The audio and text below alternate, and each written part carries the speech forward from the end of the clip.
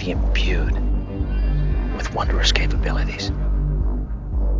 Welcome to Now Playing's In the Name of the King retrospective series. Our kingdom, our very existence is threatened from without. You have been brought here, as the prophecy has decreed. Part of Now Playing's video game movie review series. Why did the gods fail me? Why? Hosted by Arnie. He was loved by all. Until the Dark Ones rose. Justin. He's not known for his hasty opinions. And Stuart. He must be the warrior they all talk about. This podcast may contain detailed plot spoilers and harsh language. You're very, very naughty. Listener discretion is advised. All right, let's get to it.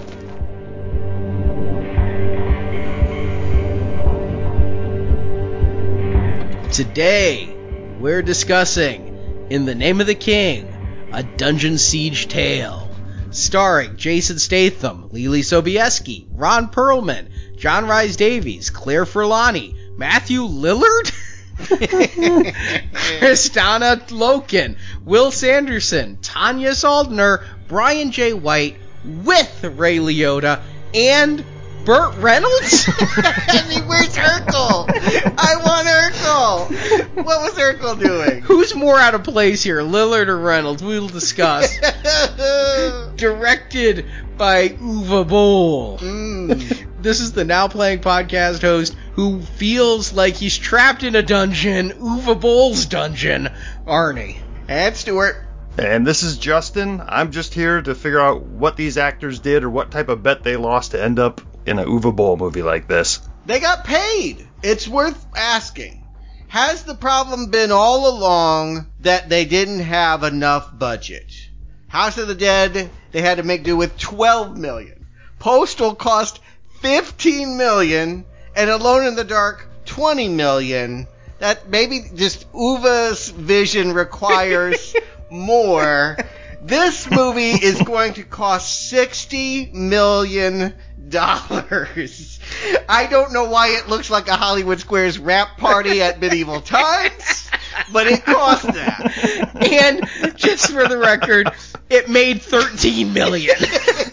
Internationally. Like it made under 5 here in the States. Break even's $120 million on a $60 million budget. Let's start with the property itself. Dungeon Siege, Gauntlet, yes. Valkyrie needs food badly. Dragon's Lair, Adventure even. There are dungeon crawl games that I know and love. When did this come? In 2002, I was at the peak of my game infatuation. I was running the Review Games website. I went to the Game Developers Conference, which this year sounds like it may be canceled for Corona, so I'm stuck here getting Ebola instead. But well done, sir. One of the big games that I played a lot with my friends was Diablo, which is, a dungeon crawl game where you pick your character class. You mentioned Gauntlet, and I guess Gauntlet could be seen as kind of the root for all of this. You go into a dungeon, you hack, you slash, you heal yourself. I mean, they get far more complicated than Gauntlet and warrior needs food, but it's all basically that. I mean, it all comes from role-playing games, right? It's all Dungeons and Dragons as translated to computer and video games, and I mean, that's what a dungeon crawler is. Except when I played Final Fantasy, that felt like Dungeons and Dragons literally, because it was turn-based combat. You're like, I cast this spell! Yeah. In the dungeon crawl games, it's hack and slash. And not all of them are medieval. My favorite dungeon crawl game of all time is Marvel Ultimate Alliance. Now, I'm a Marvel zombie, I'll admit, but take Marvel out of that game. It could be South Park Ultimate Alliance. That's a fun game, okay? It is a wonderful game, but it's the same thing. You're just going through, and there's hordes of enemies, and you're just mashing buttons and using spells and things to take them down. Dungeon Siege is one of those. I remember it coming out. I didn't buy it at the time. I was aware of it. It was a fairly new development company, Gas Powered Games. I'd read interviews with them because I read every single interview with game developers that I could get my hands on to get insight into what I wanted to be my career. And, when it came out, I read the reviews. I went back and I checked the reviews, and everybody's like, it's good. Yeah, Diablo sounds like the gold standard, and this was one of those that maybe had one or two nuanced differences from that, but was more or less a ripoff. Is that fair to call it?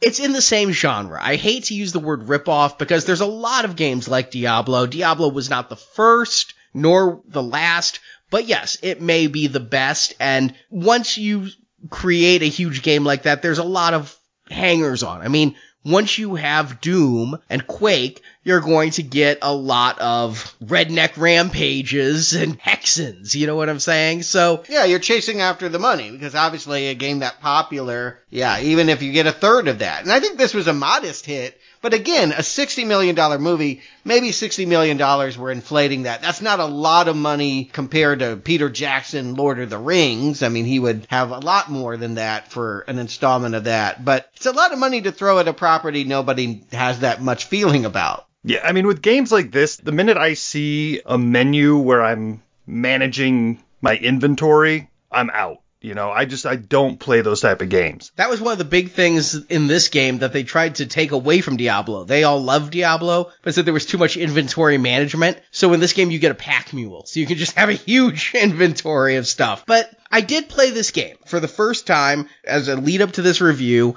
If our listeners are familiar with Steam, it's a platform kind of like iTunes for games, and they have virtually every game on there. Here's the trick with Steam, and this pissed me off. I didn't realize it until buying a 2002 game that was made for Windows XP or maybe even Windows ME and trying to play it on my Windows 10 machine. Steam will happily sell you the game.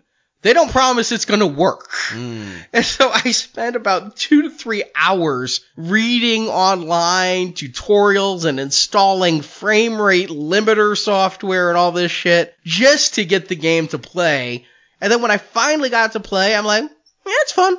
Okay. It's fine. You know, I played through a few hours of gameplay, probably a little bit longer playing the game than I spent trying to get the game to work. And it's perfectly acceptable. You know, it would be much more fun to play with friends, where you can do that online. You could have a team where the three of us could be on there. And what it did that's very interesting is your character in Diablo, you're like, I'm going to play a wizard or I'm going to play a fighter. Mm-hmm. This, you start off as a farmer. I was just about to say, are you a turnip farmer?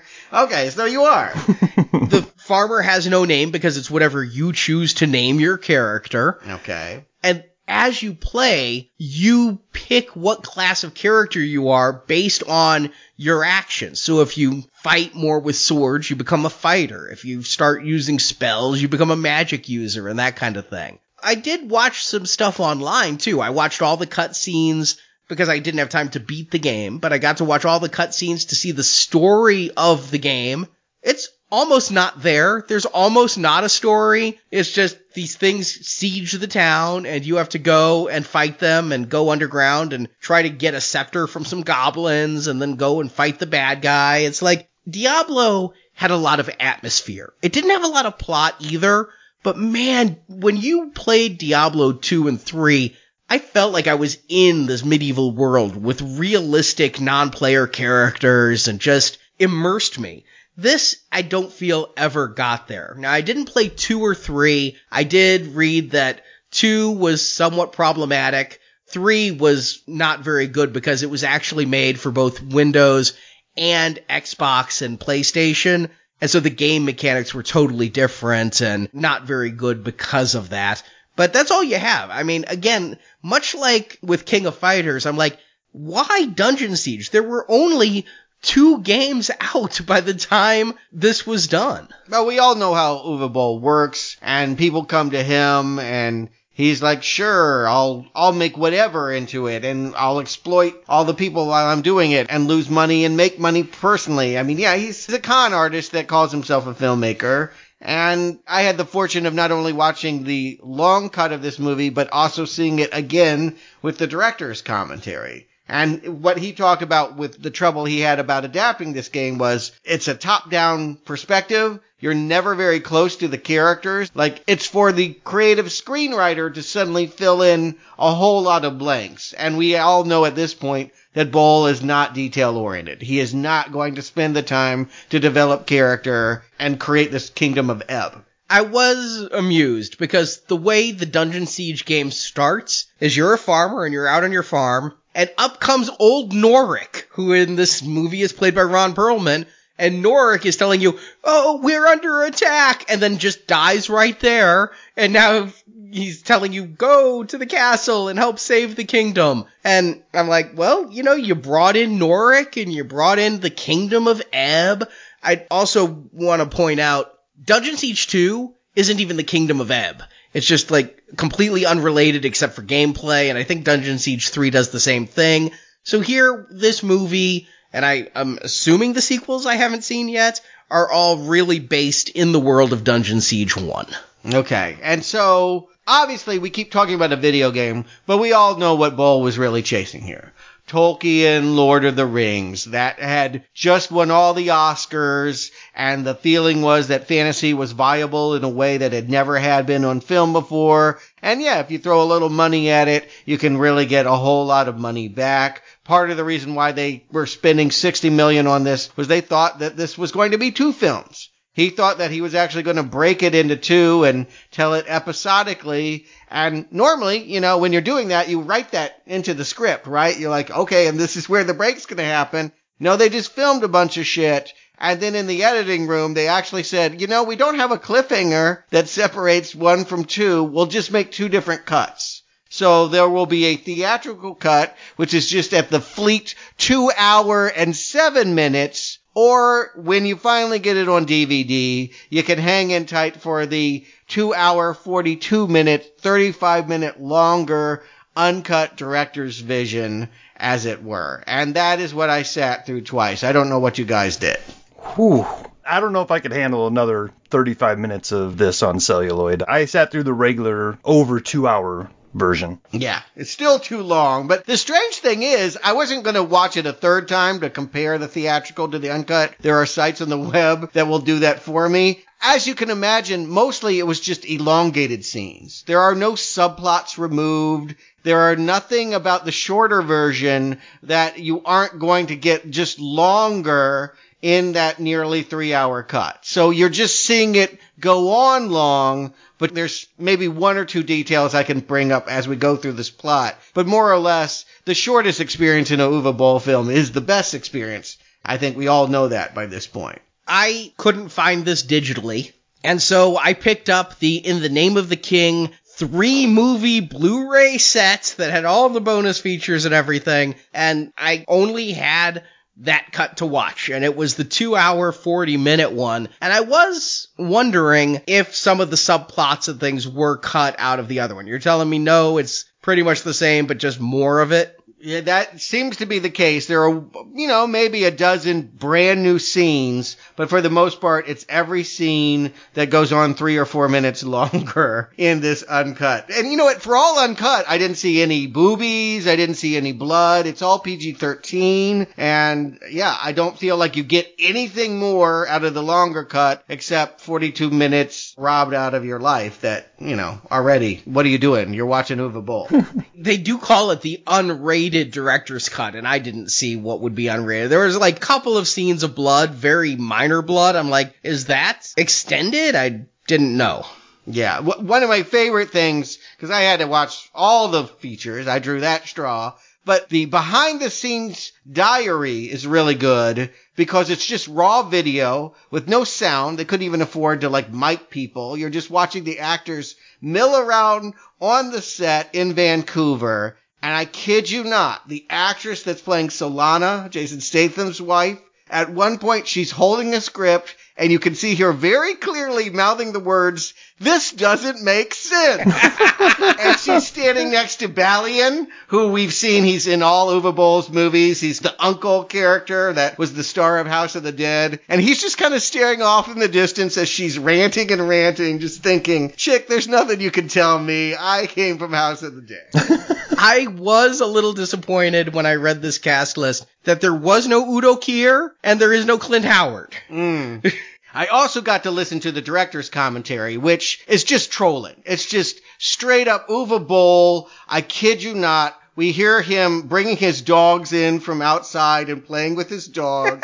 He answers 2 cell phone calls from his agent about his next film, Far Cry, and he leaves for 30 minutes and comes back eating a slice of cake, quote, to survive. I need to survive. I have to eat cake. You know, obviously the man knew that there was nothing to say artistically about this film. And so we have to do the hard work that he was unwilling and talk about this plot. Jason Statham plays a man known only as Farmer. He lives peacefully in the Kingdom of Ebb with his wife Solana and their son Zeph. One day, the kingdom is invaded by the supernatural Krug. The beast kills Zeph and takes Solana hostage. King Conread, played by Burt Reynolds. Oh, I love it. My favorite person in the whole movie. I thought he could never look worse than Striptease. I was wrong. But so good. King Conread asks his citizens to join the army to battle the Krug, but Farmer goes to rescue his wife, accompanied by his brother-in-law Bastian and his old friend Norik, played by Ron Perlman. The king's magus, or magic user, is Merrick, played by John Rhys Davies. He suspects foul play and stays at the castle to investigate. Sure enough, it's evil magus Galleon, played by Ray Liotta, because every medieval piece of film needs a gangster. Yeah. And he does the Ray Liotta laugh like every scene. I just love it. It looks like he's still in Goodfellas, but yeah, wearing this shit. Puffy sleeves and all. It's great. Evil magus Galleon is masterminding the Krug attacks. He's seduced Merrick's daughter Morelia, played by Lily Sobieski, and from their sex he was able to steal some of Merrick's magic. Galleon is conspiring with the king's spoiled nephew Duke Fallow, played by Matthew Lillard, who wants the throne for himself. This sounds like we're playing Mad Libs. I'm just so depressed that Freddie Prinze never shows up. Maybe the sequel.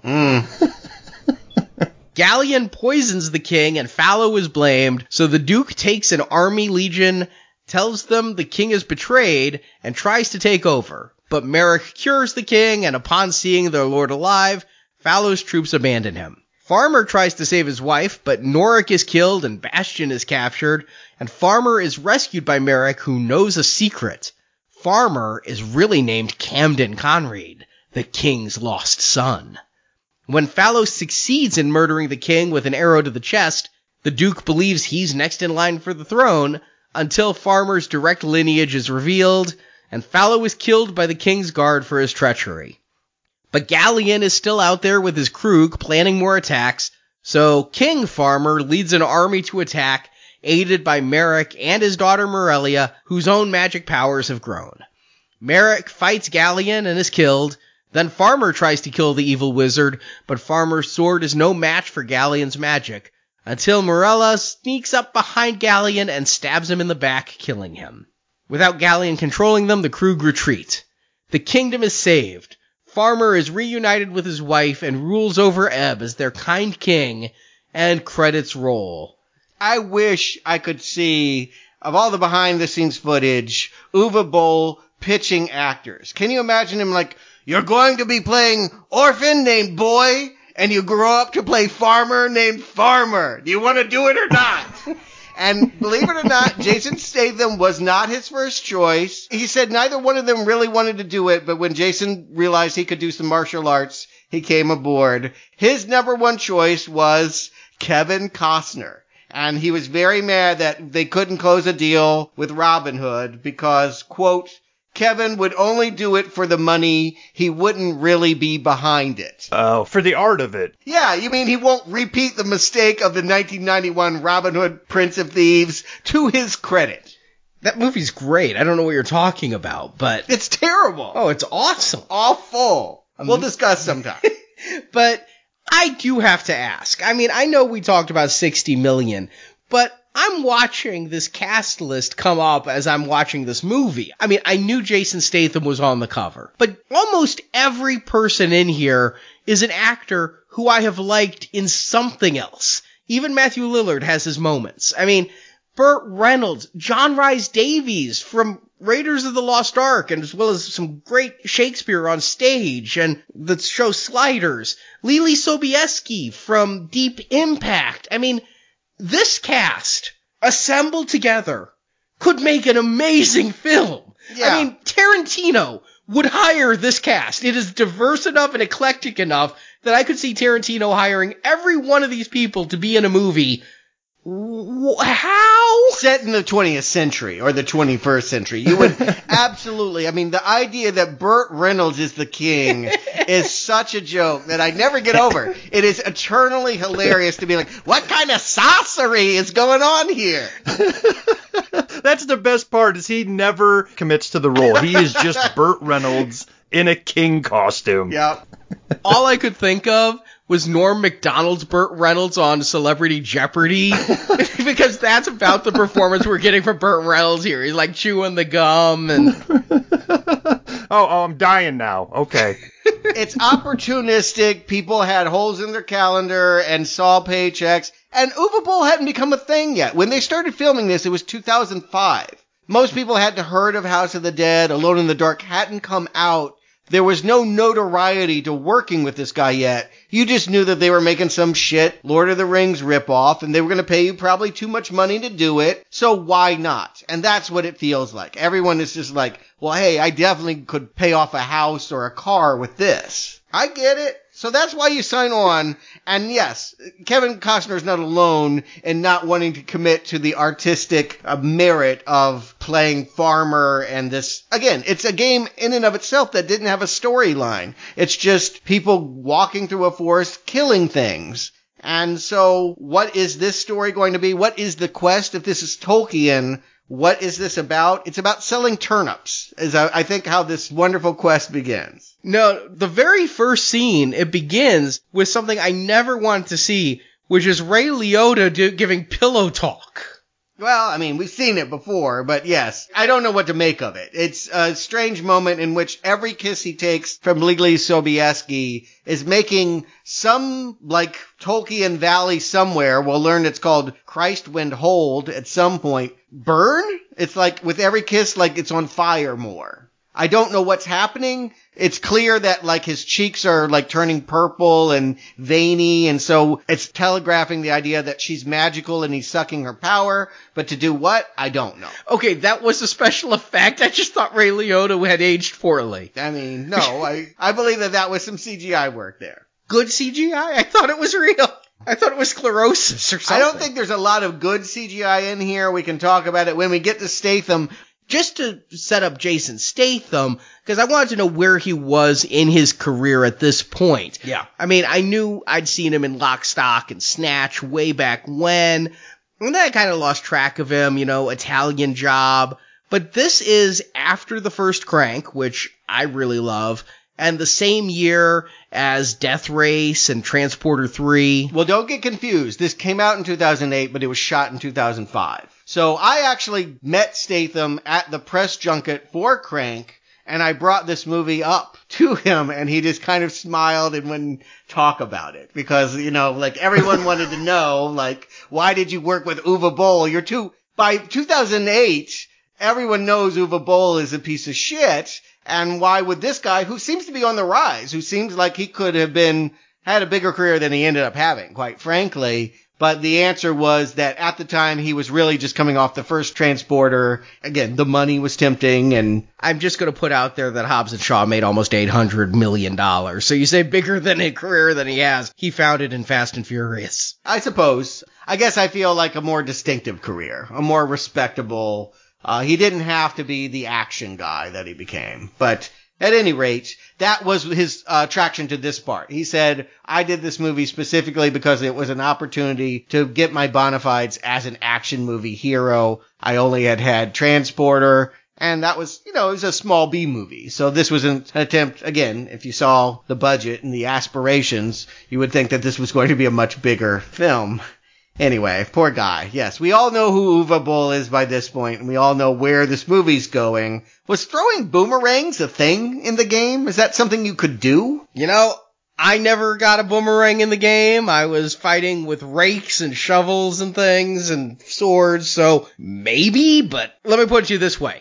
It's not iconic. And let me put it this way. Jason Statham has obviously never held one before, because every time it leaves his hand, it's in the work of CGI artists. And so, why do that? Again, he's a martial artist. He didn't want to do this movie. He felt awkward about being in period. And you said you can use your kung fu fighting techniques here. Well, we'll incorporate it. You're the kung fu farmer. We'll make that work somehow. But yeah, a boomerang. Everyone was kung fu farming. That's a movie I would watch. It would be. I mean, again, play with the right tone. This could be a funny parody of Tolkien. But we all know Boll famously does not get humor. To him, Postal is comedy and House of the Dead is serious. Well, and to your point with the boomerang, though, it is set up in such a way like it's either needs to be a nod to something big in the game or something that pays off later in this movie, which apparently it's neither nor. We see him use it 2 or 3 times in the beginning, and then it gets stuck in a tree and we never see it again. I think it's supposed to be some kind of signature. I could only imagine it being something you had to include because this is not Australia. I mean, it takes me so out of the time period. There's so many things that he could be throwing or using magic. I apologize if it is in the game, but I never saw one, and, there's ninja here. They weren't in the game either, so... Yeah, well... All right, so anyway, the point is, he is a simple man with a dark past. He was orphaned, and Norik saved him from some battle. I mean, we can see them ladling on there that obviously at some point he's going to have the birthright of the kingdom. Absolutely, as soon as they're like, he's an orphan and all this. But the introduction of Ron Perlman as Norik, Ron Perlman just couldn't control that pig, right? That pig was really running through his legs and about to trip him, right?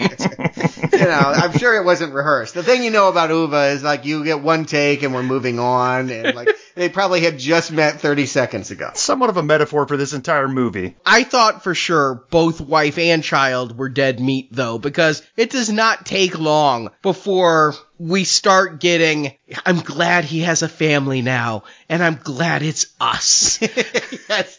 I mean, it is very funny. I mean, here you have the wife saying, you never tell me you love me, and then him turning around and picking up his son and saying, I love you oh so much. Well, we can see which way the dagger's going to fall here. Like, the little child definitely not going to make it out of Act 1. And you're right, the wife will be in question. She disappears, maybe she's abducted. Sloppily, I think in both cuts, we see that she's alive long before Farmer will confirm that she's alive. But yes, it's a family in peril. It's a Mel Gibson role. This feels like if they had 100 million more and a respectable director, Mel Gibson would have probably played this role. But I don't know the actress playing his wife, which is part of the reason why I thought she would also be marked for death. Claire Forlani? Yeah, I only know her from Mallrats. Who was she in Mallrats? She's the main girlfriend, the daughter of the game show host. And that was 12 years before this, so she looks vastly different. She was a last-minute replacement. Boll was angry that he was like, the actresses wouldn't do it. They kept backing out. I mean, he just doesn't seem to understand how he comes across. And so he was frustrated. Apparently, Claire Forlani and Jason Statham go way back. They're friends. So basically, he just made a phone call and she came on as a favor really to Jason and not to Uwe. Has she ever spoken to him since? I know. It's kind of thing that we're in many friendships, I would think. But again, the money has to help. The one that's going to hurt is like doing In the Name of the King 3, where there's not a dime to be, you're fighting over nickels in the dirt. Here, at least she probably got a comfortable salary. Everyone here is well paid. And technically speaking, There are some shots here that are professional. I actually am surprised, they have rigs that are on ropes, and this is long before drones are a thing. They have some aerial shots that are kind of cool. Yeah, I agree completely. There are certain camera moves where I'm like, wow, the money is actually on screen. This is probably the best looking UVA movie we've gotten to yet. Are the people in the movie aware of the Krug prior to the events that kick off this movie? Because they don't seem surprised by their appearance of these monsters. They just know that they're getting killed by them. Well, first of all, they can't decide what they're called because it's Krug, Krug, Crag. I heard 4 different pronunciations, and Uba himself at 2 different points calls them with 2 different accents, and fully admits, he goes, they're basically orcs. He's like, I'm not even going to hide my blatant theft from Tolkien here. The point is, they know that there's some kind of dog creature that I think magic has made them man-like. I think that they were on 4 legs, and now they stand upright and hold swords, and everyone's kind of mystified that, they're laughing at the idea that Krugs are walking. It would be like saying an army of dogs came in and shot me. I mean, it's just bizarre. Yeah, okay, so it is just kind of aping from foreknowledge of orcs then, and hoping that the viewer doesn't get lost by that, there's these anthropomorphic dog creatures that are killing people. Yeah. And so, we get some kung fu here with Statham. I don't think it's particularly good. It's not bad, though. Here's the thing is, we just watched what should have been a good fighting movie. We just reviewed King of Fighters. I watched this after King of Fighters, and to see in a wide shot Jason Statham leap in the air, kick a guy in the chest, and then punch another guy with no rapid cuts, there's not a single shot with Ray Park or Maggie Q or anybody in that film that's as good as this one shot of Statham. And I'm like, wow, that's really cool. And then he never does it again the whole film. Does he not? I guess, there's like 3, this is an extended sequence, and they're always cutting away to supporting characters. This movie, at least in the uncut director's version, feels very meandering. I don't know how the theatrical might play to you, Justin, but I felt like it just takes forever to get through a scene because they keep breaking it up with 5 other scenes. But the Krugs come out of the woods, attack him at his farm. His wife's already gone off to the in-laws, and by the time he gets there, his son's dead. And these creatures reminded me of nothing so much as, like, the nameless dregs in Suicide Squad who were like golems. I know you say they're like dogs, but they just look like people in bad mushroom costumes. I'm totally getting shades of Battle for Endor made for TV Star Wars movie here. I agree. Like, I'm running out of compliments. I can say that some of the shots, the aerial views were impressive. A few of the CGI tapestries are okay-ish. But once we get into the details of these villains, they're not scary. And I did see the longer cut, and I will say, I was getting a big Lord of the Rings Peter Jackson vibe, okay? I mean, yes, I feel this movie is too long, but I also feel Peter Jackson's movies are too long when you watch the extended cuts or even the theatrical cuts of Hobbit. And so when we have this long scene of Solana with her father and her son and talking about the bells of war that nobody has had to ring in years and all of this, I'm just thinking this is an acceptable made for HBO version of Lord of the Rings. That would be Game of Thrones, and this is not Game of Thrones. No, it's not Game of Thrones, but the production quality seems higher end TV based. And I'm just going with it as we're introduced to an expansive amount of characters. The war has happened, and yet we still cut back to Muriella getting sword lessons from Commander Teresh. I'm just kind of soaking it in. And we're also introduced here to Duke Fallow. And my God, I am surprised. I thought for sure Matthew Lillard would not be able to play, period. I mean, Don't tell me he does. I think he does so much better than I expected. I mean, keep in mind, the first time I ever saw Matthew Lillard, he was playing serial killer in Hackers. And I think he actually does okay here. I'm not going to say I'm completely convinced, but I'm going to say he does not feel like California Surfer Boy cosplaying. Okay, I'm having the exact opposite. Like, all of the people in the kingdom feel like they have had no coaching in language, in costuming, in how to carry themselves in any other time than, like, what they do in their own trailer. Like, they are just themselves, and that's fine because Uwe Boll doesn't care either. Like, he is not a detail-oriented person. Do whatever you want. And he will more or less film it and go on. He does not have a whole lot of direction for these people, and consequently, this is a world that does feel very modern to me in all of its performances and all of its presentations. I will say that Lillard, out of this huge cast of people, is at least being consistent and giving it his all. You know what I'm saying? Like, he is committed to this character he's created. Now, whether or not it's period appropriate or not, that's another question. But he's there for the long haul, and he's going to just go for it. I'm not going to lie, though. Marjorie was with me for some of this movie. Very little. She couldn't take too much. But she was there when Matthew Lillard finally meets his end, and I did go, Zoink Scoob! Then you undermined your own point. And I don't need to say another thing. There's no tiebreaker needed. You have already admitted that he is not, period. No, it's just, I can't not see Matthew Lillard. But I'm just saying, he's so much better than Burt Reynolds, okay? I mean, that's not the way to go here. Here's what I would say. The thing about Lord of the Rings is it has a vast number of characters and subplots as well, but it has a wonderfully simple middle linchpin that I care about greatly. How are they going to get the ring to Mordor? I can't tell you what this movie's about. I don't know what the quest is. I think it's maybe to find the wife, but even that, I mean, you know what I mean? Like, what are we trying to do here? You see, and I think Fellowship of the Ring, you can listen to those reviews in the archives. I love Peter Jackson's Fellowship of the Ring. I feel that one is very clear. Get the ring to Mordor. By the time you get to the Two Towers with Wormtongue and the King and Gandalf the White's over here and Sam and Frodo are over there and all of this, Boromir's dead. Yeah. It gets more mixed up. You got the Ents. Okay, so that's where I feel this movie lies, is we've got what I consider to be several parallel plots, but I think they're all pretty clear.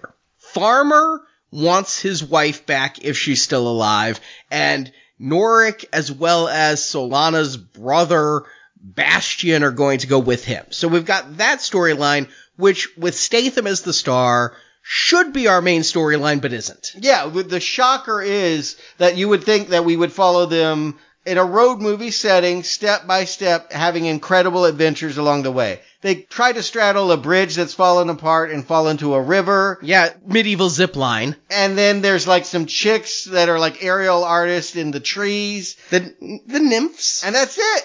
That's all that they're going to see. I do have to complain, because when Ron Perlman and Bastian fall from the zip line, you see them falling, and they're way high up, and you're like, oh my god, are they going to die? And then they land in water. You never see them land. How do you not have the shot of stuntmen hitting the water? You see them falling, cut to Jason Statham's like Home Alone, oh no, face, and then you cut to them, and they're just swimming. How do you not have the shot of them landing in that water? That bothers me. Yeah, particularly when you could. Particularly when this is a well-funded production that has the people capable of doing that stunt and the camera people. Give them 10 extra minutes and they can set up and get that shot, but it's the steamroller Uwe is moving on. He just doesn't care about coverage. All those pickup shots, all that second unit stuff is just not getting covered here. And so it feels very disoriented the way it's edited. I agree, and that's why I, for long stretches of time, forget about Farmer during the first third of this movie. Isn't it amazing that Jason Statham could be in an Uwe Boll movie and he feels like he's eighth billed? Like this is a movie about Matthew Lillard and Ray Liotta. I wonder how much of the version I saw cuts some of the stuff you're seeing, because to me, sure, it's 2 hours long, but it does mostly feel like Statham's movie. Like maybe they cut some of this other stuff from the shorter version. I mean, they still do cut back and forth to the castle. Interesting. So that could be the impact. Okay. Yeah. And that could very well be. All of these supporting characters get endless scenes. We get who they are in one scene, and I feel like they get 4 or 5 to reestablish what is very simple. Like, I get it. Like, we have John Rhys Davis, a veteran of Lord of the Rings. He's playing some kind of, I don't even know what a magus is. Magic user. Yeah, right. Like, I get it. He floats around and shit. Okay, magus is actually a word from the game. I don't know if they made it up or just took it it's from... a real word. I just don't know enough about it. John Rhys Davies, you're right. I completely forgot. He was Gimli in Lord of the Rings. He is perfect here. I mean, he is correctly cast. Well, yeah, he can do this in his sleep, and he is probably doing at least half of it in his sleep. And so he has this daughter that wants to be a warrior. Was that not a plot in Lord of the Rings? Wasn't there some female that dresses up in a suit of armor at some point? Yeah, because she defeats the guy at the end because he can't be defeated by any man. And it's so strange. Like, for half of it, help me out this. Is she made of magic? We don't know anything about the mother other than she's dead, but she has magical powers that she's learning, and at the same time, Ray Liotta seems to be making out with her entirely because he can suck those powers from her.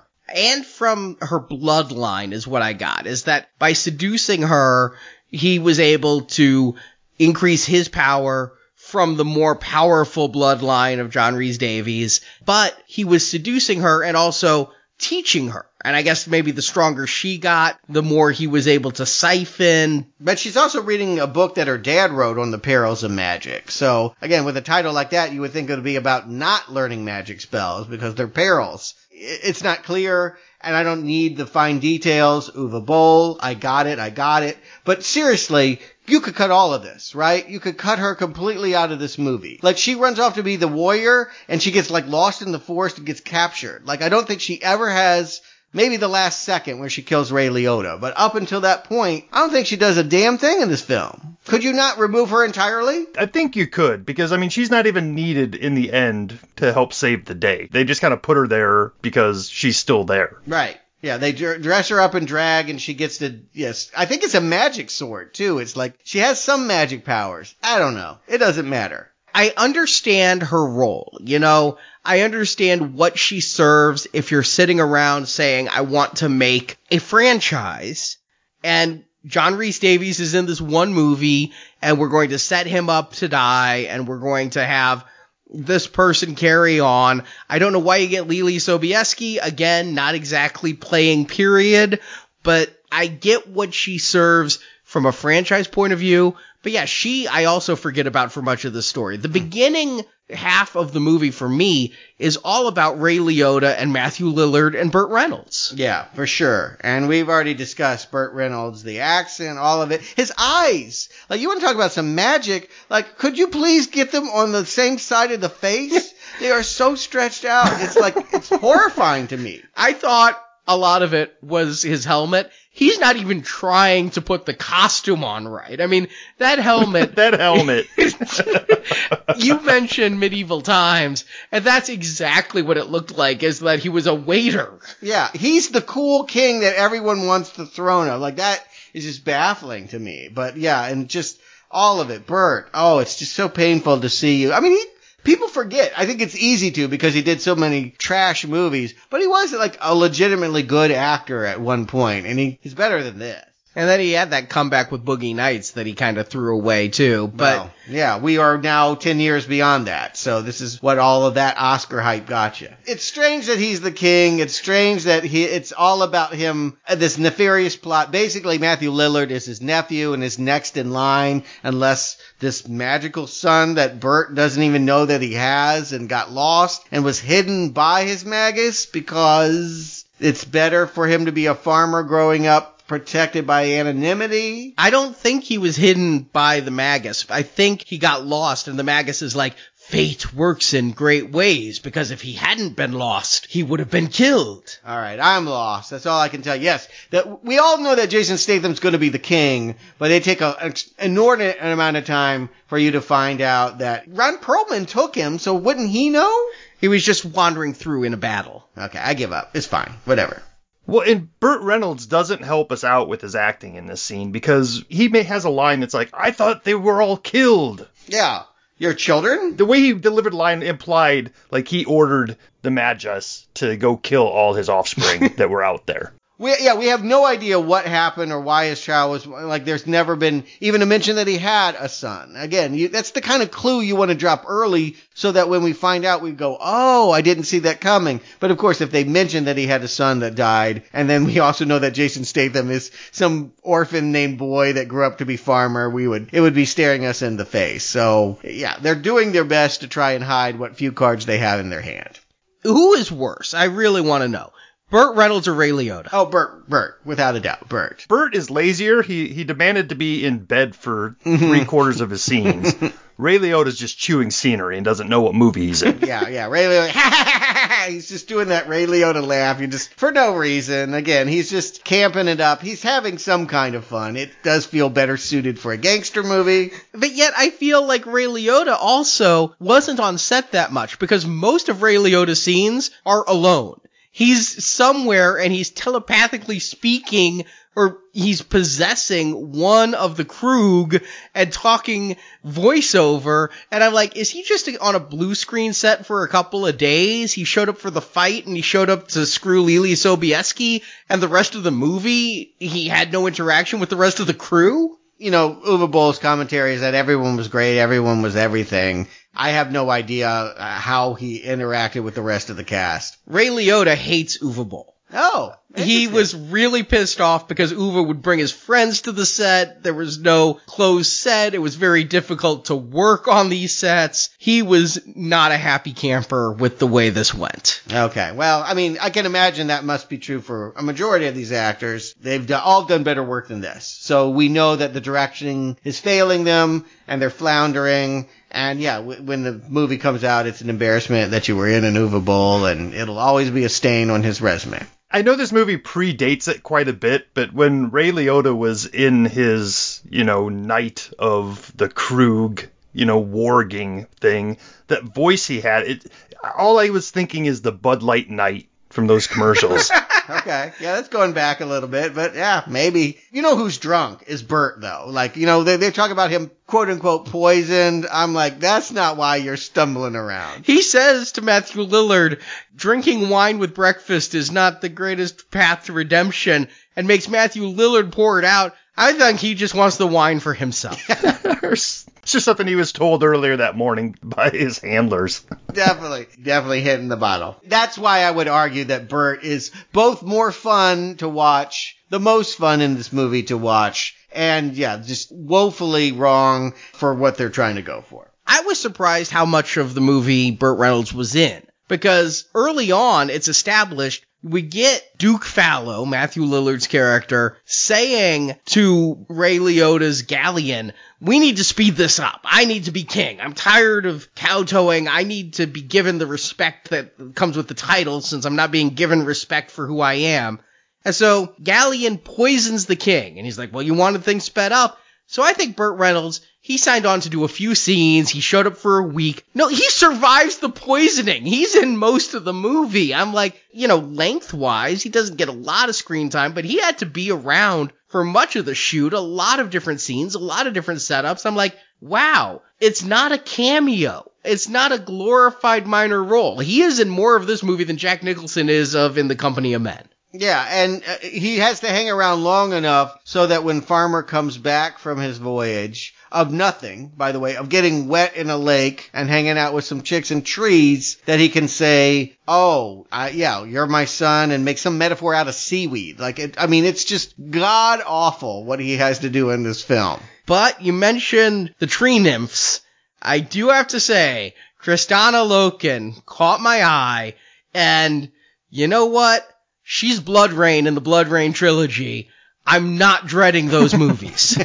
She's Blood Rain in the first Blood Rain movie that had a $25 million budget. She will go away for 2 and 3, and they will get someone less cost prohibitive. She doesn't look like it in this movie, but she was the TX in Terminator 3. That's primarily where I would know her from. But here, different hair, not wearing a dominatrix outfit. She's leader of the tree nymphs. Yeah, she's pretty good, actually, for whatever she has to do, which is absolutely nothing. But it feels like she actually bothered to learn how to, like, use the rope rig and come down on the vine and, you know, gets through her lines without cracking a smile or cracking a 40. I mean, so give her some props. That rope artistry or acrobatics was a thing around that time. I remember Pink putting on a whole series of shows where she would do songs with those ribbon strings and everything. So I think they were kind of reaching into pop culture a little bit there with these tree nymphs. Oh, they're reaching everywhere. Whatever works. I just saw them coming down. I'm like, oh, they're the Ewoks. They're going to join the fight by the end. And I was not wrong.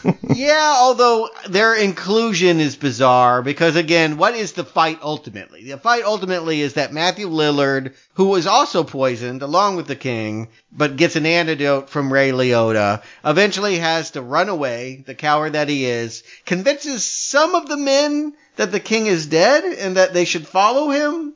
I'm not quite sure. Plus, they're hanging out with the Krug. Like, that would be a tip-off, I would think. Like, if I were suddenly in the same battalion as my enemy, that maybe I shouldn't listen to Matthew Lillard. In fact, Matthew Lillard should be the tip-off that I shouldn't listen to Matthew Lillard. Some of the extras give good facial expressions when Matthew Lillard is like, hey, dilly dilly, for the honor of me. And just some of those extras giving side eye. I get the impression they're like, what the hell are we really supposed to be doing here? And they are more than happy when Burt Reynolds shows up to be like, yeah, we're going with you, Burt. Yeah. Basically, Lillard is just doing Joaquin Phoenix from Gladiator. He's a sniveling little bastard. We can't wait to see him get his comeuppance. And they have this character, Teresh, who's just been kind of hanging out in the background, who will eventually, you know, he fears the day that he's going to have to serve him as king, but gets to cut his throat when John Rhys Davies shows up and says, no, you can kill him because he's a traitor.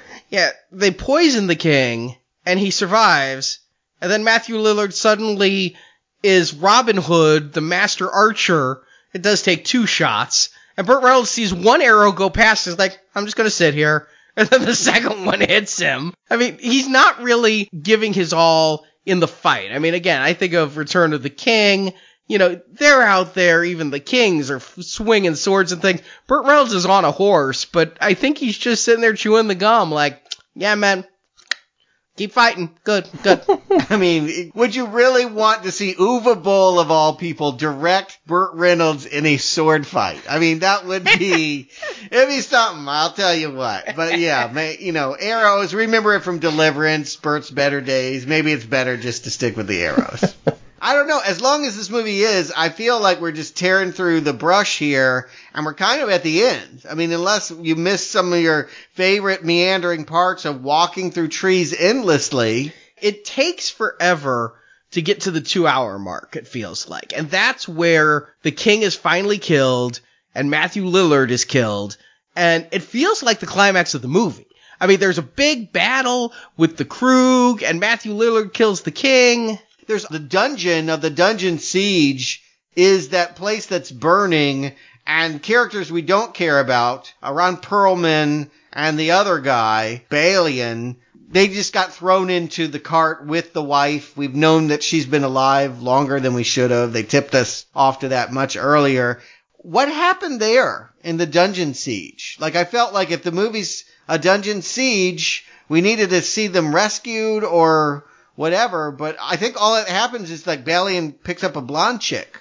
Like he spends the whole time chatting up this blonde from another, you know what I'm talking about, right? And Norik dies. I mean, Norik tries to fight. Right. You're right. Ron Perlman is out of here. He's like, I am not doing any more of this.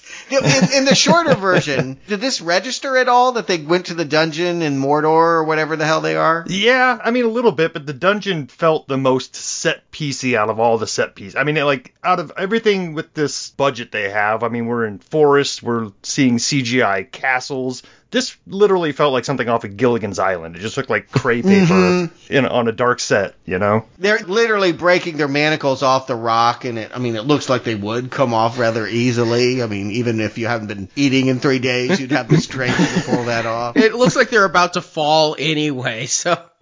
Yeah, it's all kind of strange. So that's going on. You're right. While there's this big Krug versus Tree Lady and King Army battle. And it feels like the climax of the movie. I mean, we're like, we have the new king. He is here. And Matthew Lillard gets his throat slit by that Teresh who didn't want to serve him.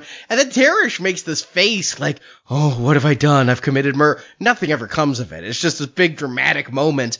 Lillard is now out of it. And I feel like the movie should have credits rolling pretty soon. It does feel like if you're cutting it in two, you cut it. Unfortunately, at the 2-hour mark, there's only an hour left. That's not your next movie. But it feels like a pause of some sort. And then it hits me, wait, Ray Liotta's still out there. We still have more to fucking do. Yeah, and of course, Justin, at the 2-hour mark, you're done. Like, we're still suffering for 45 more minutes, but you more or less are watching credits roll. You're like Burt Reynolds. At 2 hours, you're out. Exactly. So I imagine all these subplots are registering with you, but maybe does it move fast? I mean, do you feel engaged is not the word. I know you're not engaged. It's still a slog. Like, I don't know what extra 45 minutes they could possibly add to this. I mean, everything you guys are talking about is stuff I have seen. I mean, okay. I don't think they cut anything major out. It sounds like they may have just trimmed scenes down a bit. A large part of it, that's exactly what it looked like. And I'll never understand why all of a sudden they're climbing on rock faces. Did that make it into your cut? I have to feel like that got cut. Yeah, when they were trying to get into the cave entrance, they did this little weird boomerang rope trick. And the way it's cut in this one is the two of them get on the rope and run off the cliff and grab it, and Statham lets go, but it looks like he just falls off into nothing, and then they cut to him grabbing onto the side of a cliff and then kind of freebasing his way up. Listen, you missed such amazing scenes. I mean, Justin, I think you need to go back and rewatch the other one, because you missed the scene where they name the pig, and you missed the scene where Bastian tells his wife where the food stocks are before his journey. And most importantly, you missed the scene in the Krug camp where the Krug commander, controlled by Ray Liotta, comes in and finds Matthew Lillard about to have a three-way with a skinny chick and a chunky chick. Oh, yeah, I thought that was going to get kinky. I was actually like, ooh, this could actually... No, PG-13. It's just not happening. Again, you wish that it was more trashy in the Uwe Boll sense. This thing, you're right, it's just littered with scenes that go nowhere and don't expand upon the characters whatsoever. It sounds like you guys got to experience the first cut. I experienced the second cut, and what should have been put out is like a fourth or fifth cut. Like, this all still needs a lot of fat trimmed from it. Yeah, exactly. You have to give up the idea that you have some grand epic to tell. Most of these characters have no point, and they should be removed, and we should be focused on Jason Statham, your star that's too good for this, that somehow you nabbed, and you make it his action movie, and he's in almost every scene. And then maybe you just have something that's, mildly passable. But again, they're going for Lord of the Rings. They want ensemble. You don't hire this cast just to focus on Jason Statham. But it's called editing. Like, yes, you wanted Lord of the Rings, and then you look at the footage and no, you don't have it, so let's get real. Editing is where you get real. It's time to say goodbye to all the things that don't work, and that's 80% of this movie. Burt Reynolds, goodbye. You are really bad. In fact, can we call it something else? Let's call it Dungeon Siege, and we won't even acknowledge there is a king, right? Like, we don't even need you in this film. But I have heard commentaries with directors and editors where they specifically say, we wanted to lose this scene, but it has important information or it has a setup so we can't lose it. I mean, editors' jobs are, yes, to trim the fat, but they're also to make sure that what's left is coherent, which I don't feel was successfully done in last week's movie. Believe it or not, I'm right now saying Uwe Boll's bloated mess is better than the 90-minute fighting movie we did last week. I mean, I can understand why you might feel that way. And again, I'm getting some laughs out of this, which I didn't get laughs out of much last time. But you know what the funniest part is? The bookbinding scene. Like, the big battle. It's finally time for Statham to have his big fight with Ray Liotta.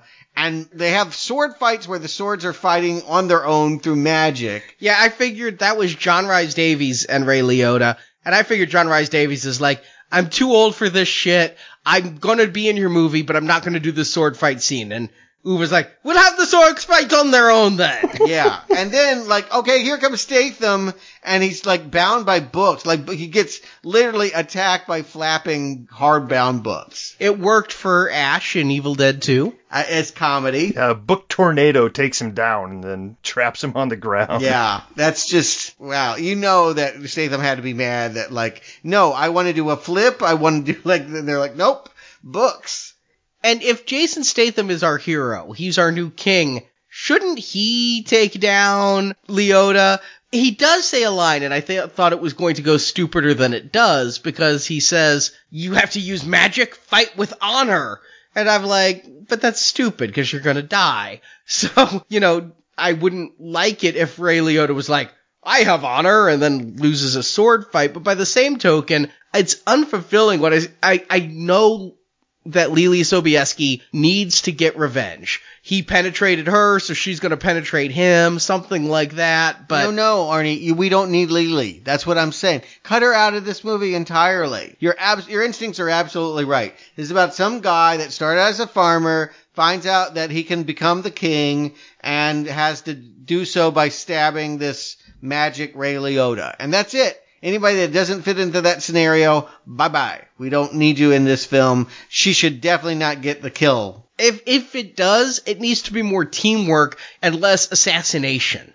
I don't know what she accomplished by doing all of this. Did she do it through her magic? Does this prove that she is her father's daughter? It was kind of like a magic sword. Yeah, I mean, I almost think like there's some sort of like dark side, light side power struggle going on here that's just not spoken about. Like we're supposed to be rooting for her because she represents the last of the good power, and Leota is the dark power. And it's just, if that's what they're trying to do, they're not talking about it.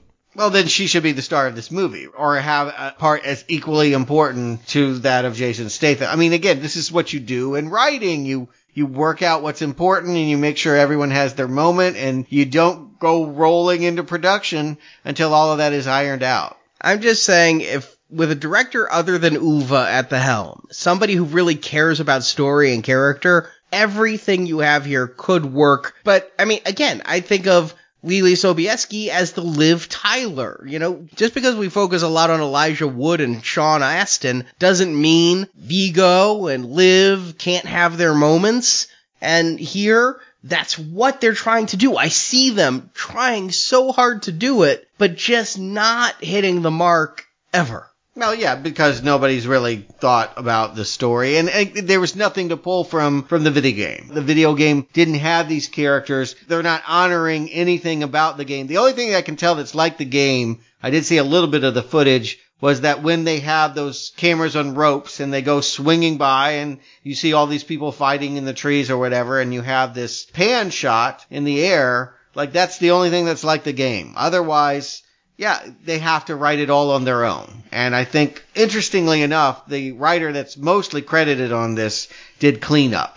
But his claim to fame is Splice. If you saw that horror movie, like Doug Taylor, like he's someone that went on and had a career of some kind. So like they had somebody there to shape this, but I believe he came in last minute. I think his duty, unfortunately, was try to fix what Uva had broken. And that's just no way to approach an epic. But it does feel just kind of over. After Lily Sobieski stabs Ray Liotta in the back, after 3 hours, I felt like I should have something a little bit more climactic, but Ray Liotta's dead, the crew just run away.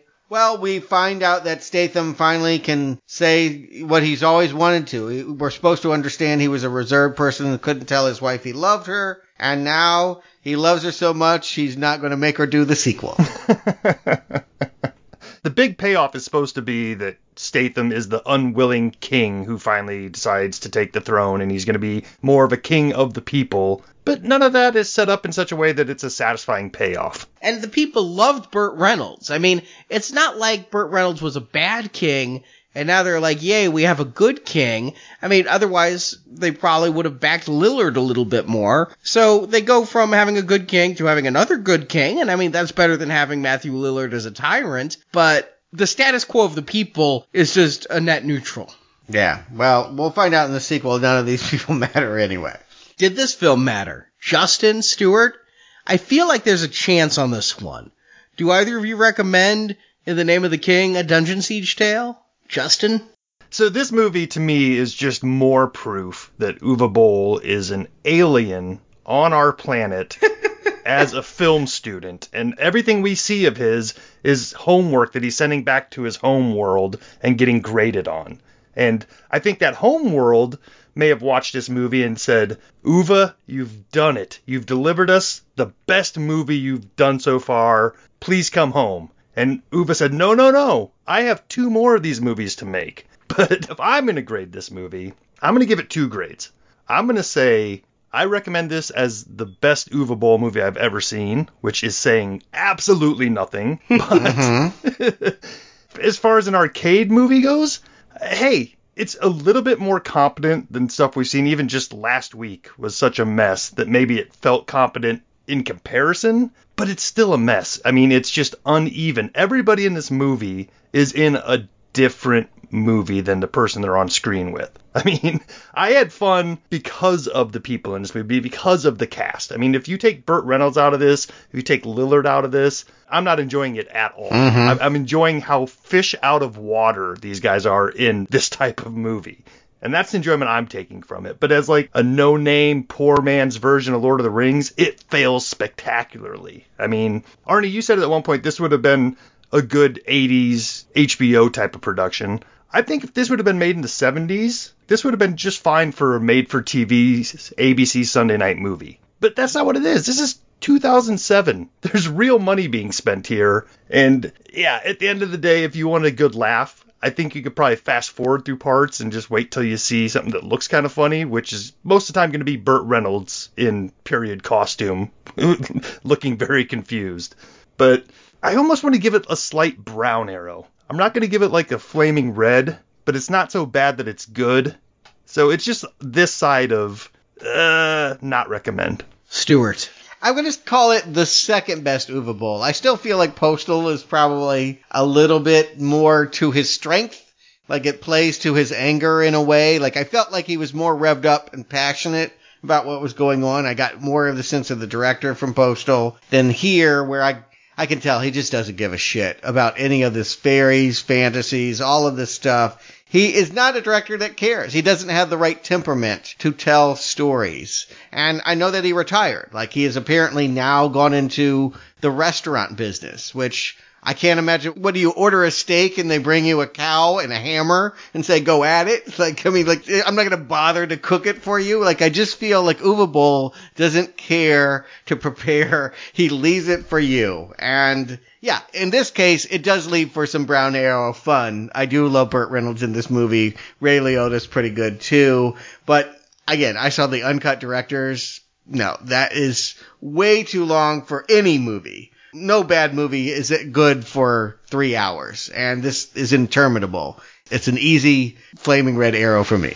I'm going to agree with Justin. I mean, I went back and looked at what I reviewed Postal as, and they're close to neck and neck, but I do believe this to be the best Uwe Boll movie I have seen, and it made me remember something. When I think of Uwe Boll, I think of pain, but House of the Dead had its moments. You know, Uwe Boll is not the worst. He's just consistently bad. And here, I saw this, and about halfway through the movie, yes, I'm laughing at Burt Reynolds, and I'm having fun laughing at Burt Reynolds. Yep. And I'm having fun laughing at Ray Liotta. I mean, just the anachronisms there. But there was a brief moment in this watching where I'm like, could this be a recommend? I'm watching it. I'm seeing Statham do ninja moves, and I'm watching the tree nymphs come down and do acrobatics. And oh, you need to go to bed then. You're just way too tired. No. It was a brief moment. Yeah, you're sleep deprived. I'm sorry you were that tired. It is, I think, the best Uwe Boll movie. Here's the thing. At the end of the 3 hours, I didn't feel like my time had been totally wasted.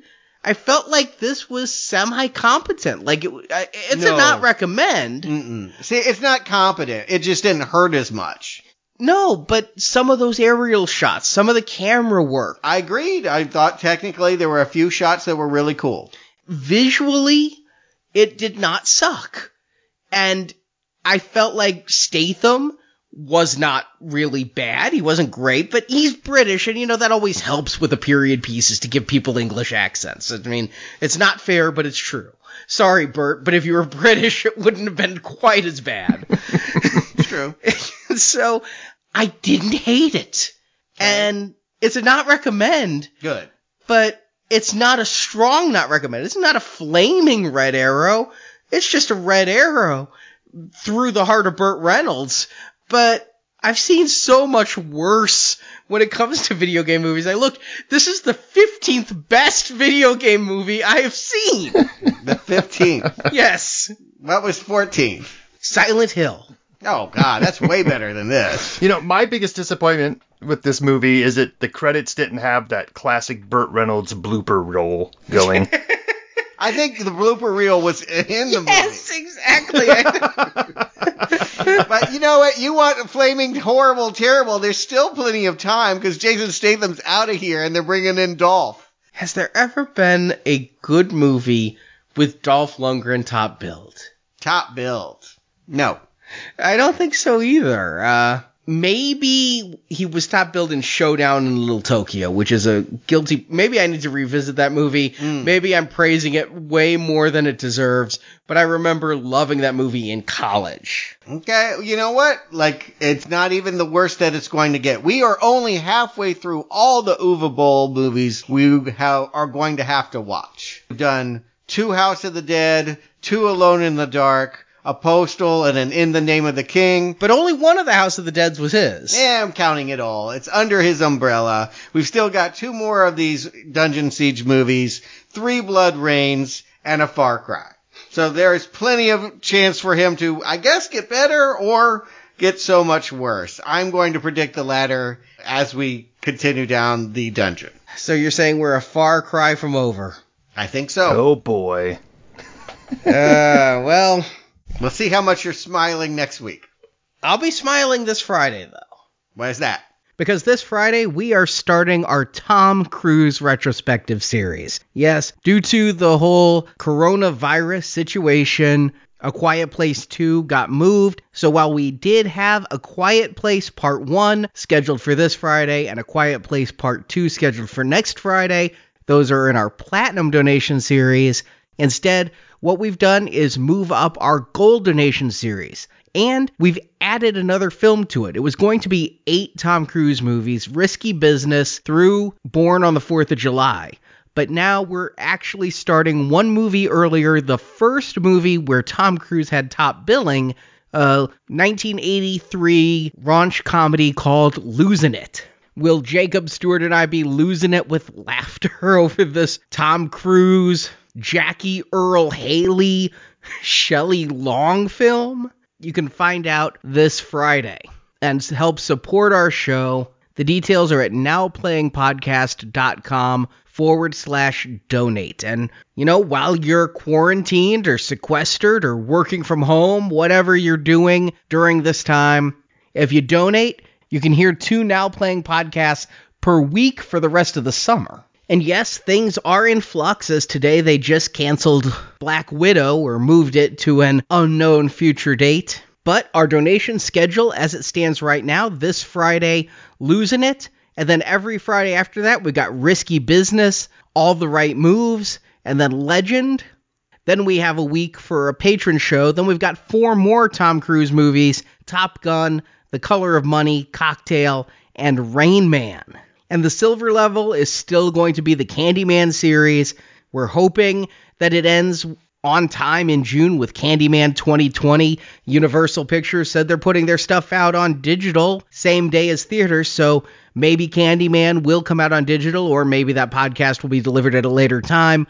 We are just really in a fluid situation right now. We're rolling with all the schedule changes, but you can always keep up with the latest schedule at nowplayingpodcast.com in the right-hand column. But yeah, you can get twice as many Now Playing podcasts, Head to nowplayingpodcast.com/donate. A gold level donation of $25 or more will get you the Us podcast we released last Friday, and then this Friday, Losing It, and a lot more shows to come. Or you can go platinum, and we hope that we'll be able to finish the donation drive off late summer maybe with A Quiet Place Part 2, and Bird Box. And there's even higher levels where you can get the Ghostbusters series and the Purge series, and you get the first 3 Ghostbusters reviews and the first 4 Purge reviews as soon as you donate.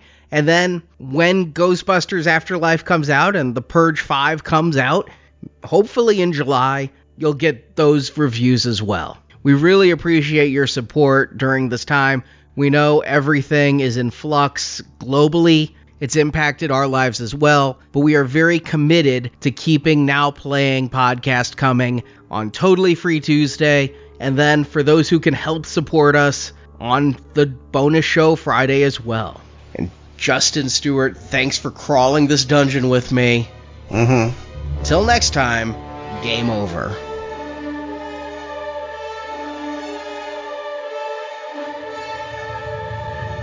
We did it.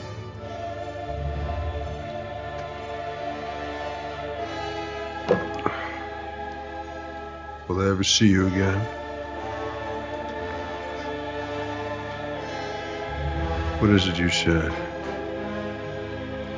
Perhaps in my dreams tonight. Perhaps another time. Perhaps another time. Thank you for listening to this episode of Now Playing Podcast. We hope you've enjoyed the show. You have won nothing but time. Come back to NowPlayingPodcast.com each week for another new movie review podcast. You have killed these! I will simply beckon more.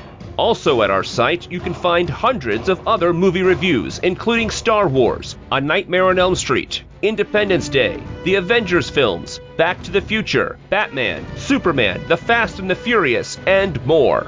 Do you sometimes long for something more? Now Playing Podcast is a show without any sponsors or ads. We rely on support from listeners like you to keep Now Playing operating. Your king needs you. You can donate to the show and, as our thank you, receive bonus podcasts. Over 150 bonus movie reviews are available to choose from on the Now Playing Podbean page, including Alien, Night of the Living Dead, Jurassic Park, Ghostbusters, Indiana Jones, Lord of the Rings, Psycho, Troll, and more. Does it occur to you, Farmer, that there may be events of greater importance than the loves and losses of our particular lives? Nah, doesn't occur to me. Find a full list of available bonus shows at nowplayingpodcast.com/donate. Your king needs you far more than he understands. You can also join the Now Playing patron campaign through our Podbean site. Patrons of $10 or more get a new exclusive movie review every month, plus even more perks, including one where you can pick a movie for our hosts to review. Find the details on our website. Well, that saved us a lot of time. You can help us out by leaving us a 5-star review on Stitcher, Podbean, iTunes, or your other podcast store of choice. Make it happen. You wish to accelerate things? Fine! We shall accelerate. You can follow Now Playing on Facebook and Twitter, where we post announcements of new episodes and where the hosts post movie mini reviews. Links to our social media pages are available on our homepage. The King's army will require every man capable of combat. Who is with us? Now Playing Podcast is produced by Arnie Carvalho. I cannot stand the suffering rule of that senile goat. Associate produced by Jason Latham. I have friends. I wield influence. Now Playing is edited by Steven and Arnie. My mom always told me when someone looks sad, you should give them a hug. Now Playing credits read by Brock. I was just talking. Just talking. Well, everyone's got a talent. Just talking seems to be yours. The opinions expressed on Now Playing are those of the individual hosts and may not reflect the opinion of Venganza Media Incorporated. I only know what you tell me, and you tell me nothing. Venganza Media Incorporated is not affiliated with the motion pictures reviewed or otherwise referred to herein. All movie clips and music included in this podcast are the intellectual property of their respective copyright holders. They are included here for the purpose of review and no infringement is intended. Unless the king specifically orders it, you cannot touch me. Imperial law. Now Playing Podcast is an exclusive trademark of Venganza Media Incorporated and may not be used without the expressed written permission of Venganza Media Incorporated. All rights reserved. What manner of vengeance are you enjoying, farmer? The vengeance of a father? The vengeance of a husband? Or the vengeance of a king? Now Playing is a Venganza Media production, copyright 2020. And no part of this show may be reproduced, repurposed, or redistributed without the written permission of Venganza Media Incorporated. All rights reserved. For king! For country!